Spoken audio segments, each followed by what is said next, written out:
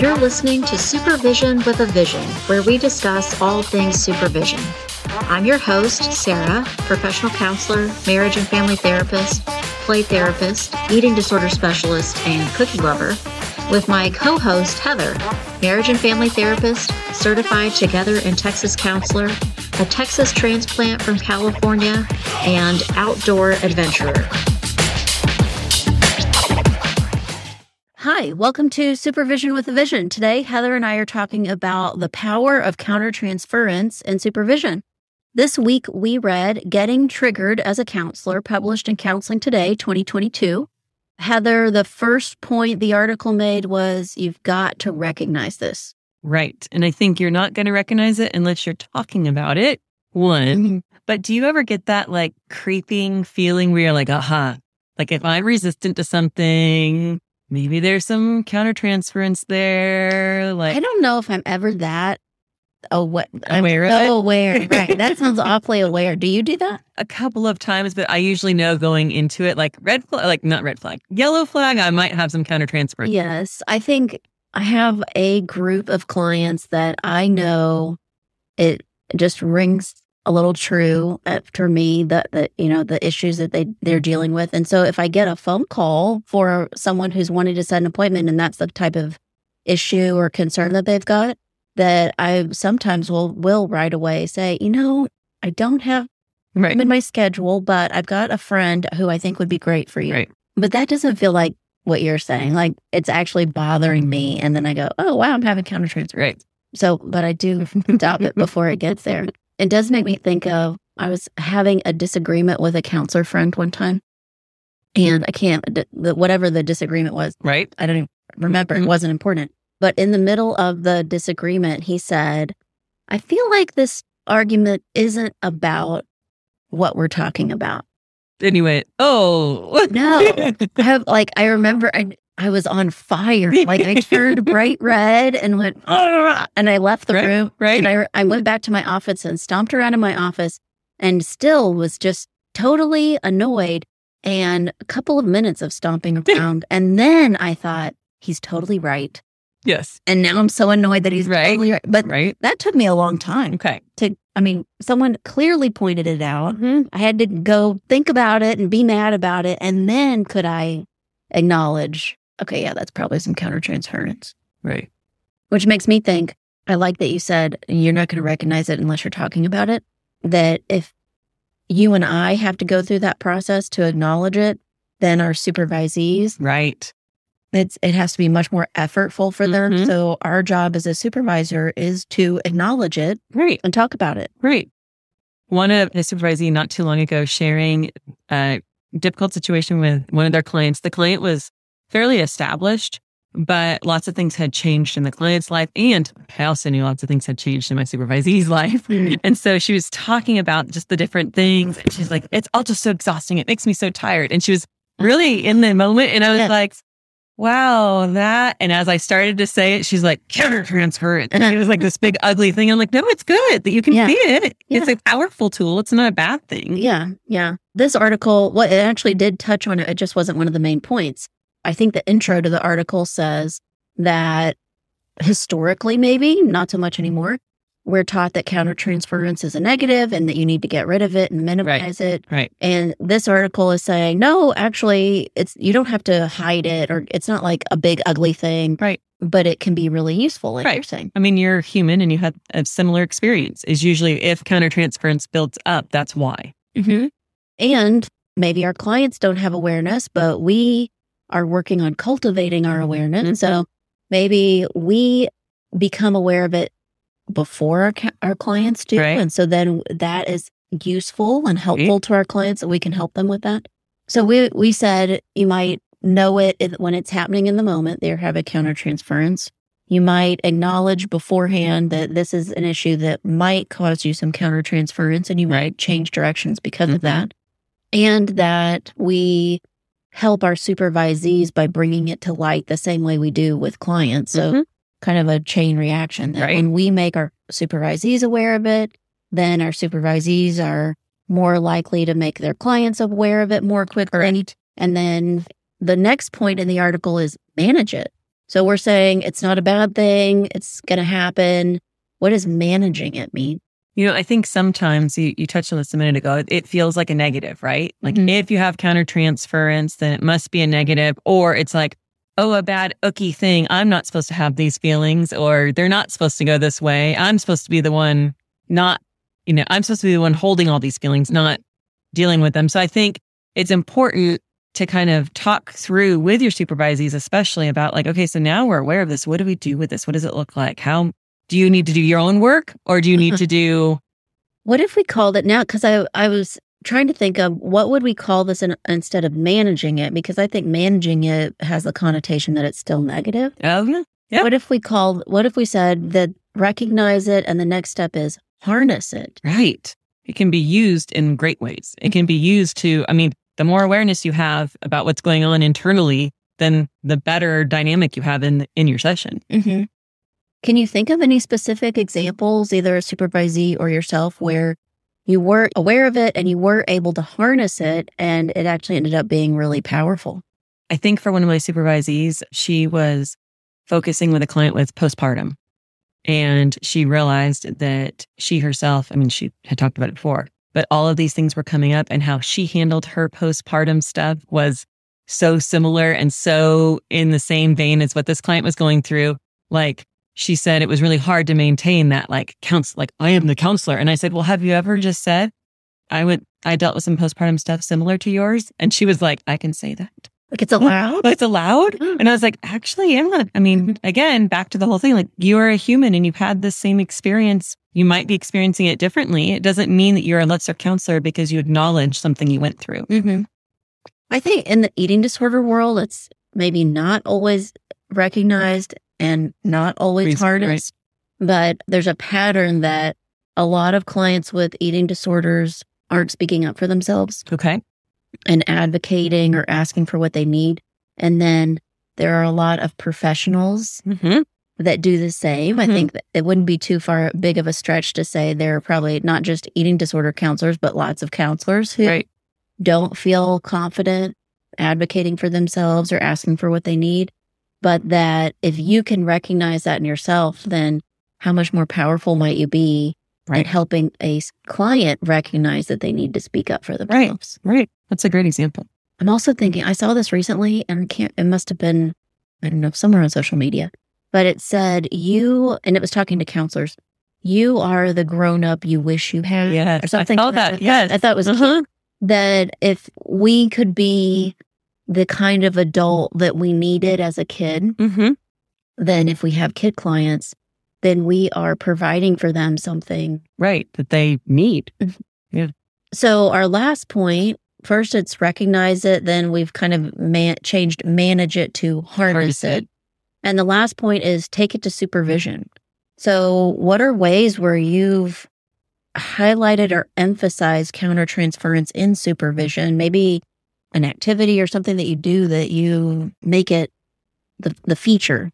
I think it's important to call it as you see it. So if your supervisee is going through something, you just need to say it. Like, oh, well, you know what that is, right? And even if you're, do you feel like that might be countertransference? You can just say, that sounds like countertransference. Like, you can put it out there.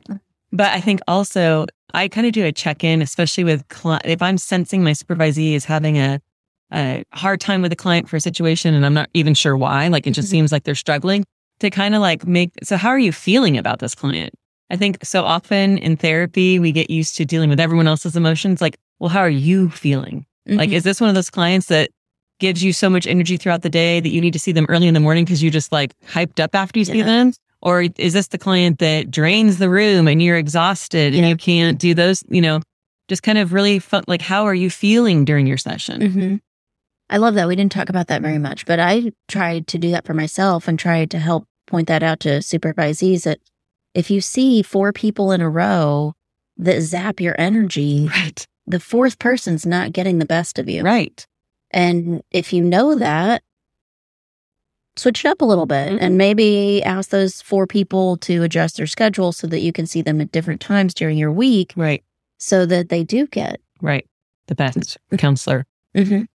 What about, we also haven't talked about this. Maybe not maybe change. Well, I'm going to change my question a little bit. Have you felt countertransference towards your supervisees? That's a good question. Not sure. But I'm sure I have. Does that make sense? Like, I'm sure I have, right? Because we've all been in their situation. Like, we've all been a supervisee at some point. I think, okay, this is slightly different than, yes, we've been a supervisee, so we see ourselves in their role. Right. I think I have felt this and makes it a lot more challenging when I'm supervising somebody that I also manage. Oh, okay. Yeah. Right. And they're right under that. Say, oh, I like so we have different, we have a complicated relationship. But what if I've got a supervisee who's just doing exactly what supervisees do? They're learning and figuring it out, and it's a process. And so they're doing all the things that they should be doing as a supervisee. They're maybe also struggling as an employee. Right. Makes it a little more sticky. Right. Because I play both roles as maybe a manager and a supervisor for that person. Then I have different emotions that, okay, yes, this is a learning process for you, but also I need you to do your job. Right. Right. And I have feelings about the fact that you're not doing your job. Yeah, I think that's important. I think it's important. So when you have that situation, do you just deal with it like straight on with them? Like, hey, this is something that falls under our management relationship. Or do you direct it differently? I think probably because I like the supervisor role more than I like the manager role, I still do manager. So maybe that conversation would look like, tell me how this is working for you. Tell me how you feel about it. Tell me what would be different in this situation that would help you. And that would all sound like a supervisor. Right. And then the part where I switch over change hats and I'm more of the manager, that I would still be patient and empathetic, but I would also be clear, I still need you to accomplish this. Right. You just demonstrated perfectly is going back up. Like, that's harnessing it. That's exactly like harnessing the dynamic to make sure that now we're aware of it. So let's continue rolling. That's great. Well, and maybe those two roles are intertwined, because as I'm asking those questions that sound more like a supervisor, I am also thinking like a manager. Of course. Right. And I'm thinking, if they tell me, for example, I'm going to use ridiculous numbers to emphasize this. What if the expectation is that they see 60 clients per week? I mean, that's just impossible. Right. But that's the company's expectation, is that you're going to have 60 sessions this week. And supervisor me is going, okay, well, how are you feeling? How is that working for you? What could be different that would help you? And hopefully, maybe because they feel like they can say it to me, or because I'm helping them to say it, that they would say 60 sessions per week is unattainable. It's just ridiculous. That manager me would go, it really is unattainable. Right. It really doesn't work. It's really pretty ridiculous. And if I hadn't, I mean, that's a ridiculous number. So me, the manager, would have already tried to advocate and say 60 hours is not. That's unhealthy. That's not a plan. But maybe they're telling me, and I do feel like I've been the supervisee where this happened, where I said, well, the number of sessions plus the number of groups, I can do that. But when you throw in the number of hours in meetings that I'm in every week, I can't fit all of my tasks in. Then the manager would go, well, that's right, actually. Right. There's not enough hours in the day to make that work. And unless we're going to buy you a bedroom set and move it in. Yeah. And that a manager would also think, well, we can't compromise the groups, or we can't compromise the sessions. So the space where we need to compromise is all of these hours in meetings. Right. So I think there's some overlap, but I do think I have to be thoughtful of that. And I lean more towards asking questions or being supportive in a supervisor way. Right. Well, and it does also allow your supervisees to brainstorm what would be best, because even though you might have an idea of what might be right, you may not know all of their dynamic and why. Do you think you've ever been in the role of a supervisee where somebody did that well or did it really poorly? I can think of a couple ones that went really poorly, where I kind of kept giving the softball, like, here you go. Don't you think this is the end? Like, could it be this? And you're giving like almost the solution for them to see, and they're not grabbing on, and they're just kind of fixated on whatever belief they want to have about it. And then eventually you just have to rip that Band-Aid off and say, no, this is not working for you. This is too much. You need to speak up and not do it this way, or not try to do so much people pleasing, or, Yeah. Yeah, that's true. So then that's an issue of awareness, right? So you're talking to a supervisee and you're trying to help them or see if they're already aware of it. Mm-hmm. And they're I'm picturing throwing out random darts. No, it's because my chair's uncomfortable. Right. No, it's because my shoes hurt me that day. Right. Whatever other issue. And you're thinking, no, I think that we keep coming back to this type of client is difficult for you. Right. Or at this time of day, your mind is somewhere else or something like that. Exactly. Okay. Can you think of any other ways that you might harness countertransference in supervision? Well, I think once it's labeled and you've been aware of it, to then say, again, breaking that cycle, it's not a negative. So how to use it for the positive, and being okay with so you kind of have this superpower now. You're aware of this dynamic. Use it for what you can. What can you gain from it? Yeah. Right? If I'm having countertransference over a situation and I'm not going to address it, then nothing's going to change, and that dynamic's going to be worse and worse and worse. Well, I mean, I think you're implying you don't have a conversation about it one time. Right. You have follow-up conversations. Right. So if you discuss in one supervision session, yes, I'm having countertransference towards this client, then the supervisor, maybe even the next week, says, how's that client go? Right. I know you were feeling a lot of countertransference, or how do you help yourself, or how do you prepare yourself knowing sometimes you have countertransference towards this person. And sometimes it is about looking at the things you don't think of, like the schedule. Wow, is that client sandwiched between two other clients that are also high intensity? Mm-hmm. Or are you really tired at 4:00 every day and you need to move their session? And looking at some of the other dynamics that are hindering it worse. Yeah. Something that I might do to help a supervisee look at this would be sand tray. Oh, yeah.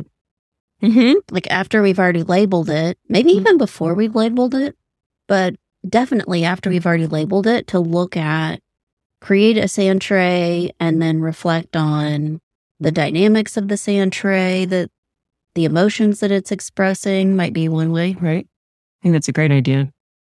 That would really allow time to process. I like to, I don't always have them do it all the time, but I like my supervisees to journal just a little bit about their difficult client in the moment. So after that session ends, do a quick little jot about why you sensed in session there was something that came up, but do a quick little note about why, because sometimes they've seen that client on Monday. They're not having supervision with me till Thursday. They've seen 15 clients in between that time and they're not, aware. I think, kind of a mix between journaling and reflecting and maybe some sand tray, not in a dismissive or flippant way, but maybe identifying what that character stands for you, or what that client stands for you. And I might do that choosing an archetype, a little young, so I like that. Maybe this client represents a little bunny for me. Well, why is this client a little bunny? Well, they're quiet and they're a little bit skittish. Right. They're a little bit jumpy, and that might help us remember you're having that reaction where you feel like you're the little bunny that you don't want to scare off, and to help them kind of harness those feelings again, or recognize how it affects them. So using that next week. Supervision. I love that. That's great. The reason I say not flippant is because I think it can cross into right. If you you don't want to pick something that's sarcastic or unkind, and you don't then want to use the archetype in a way that promotes a negative. Yeah. Or makes it worse. Right. Makes your feelings already worse. Yeah. Well, thanks today for listening to Supervision with a Vision. We would love to hear about how you are harnessing countertransference in your supervision. You've been listening to Supervision with a Vision. Head on over to iTunes to subscribe, rate, and leave a review. Be sure to check us out on Facebook and Instagram at Therapy Academy to join the conversation and get show notes. We'll be back next week with more Supervision with a Vision.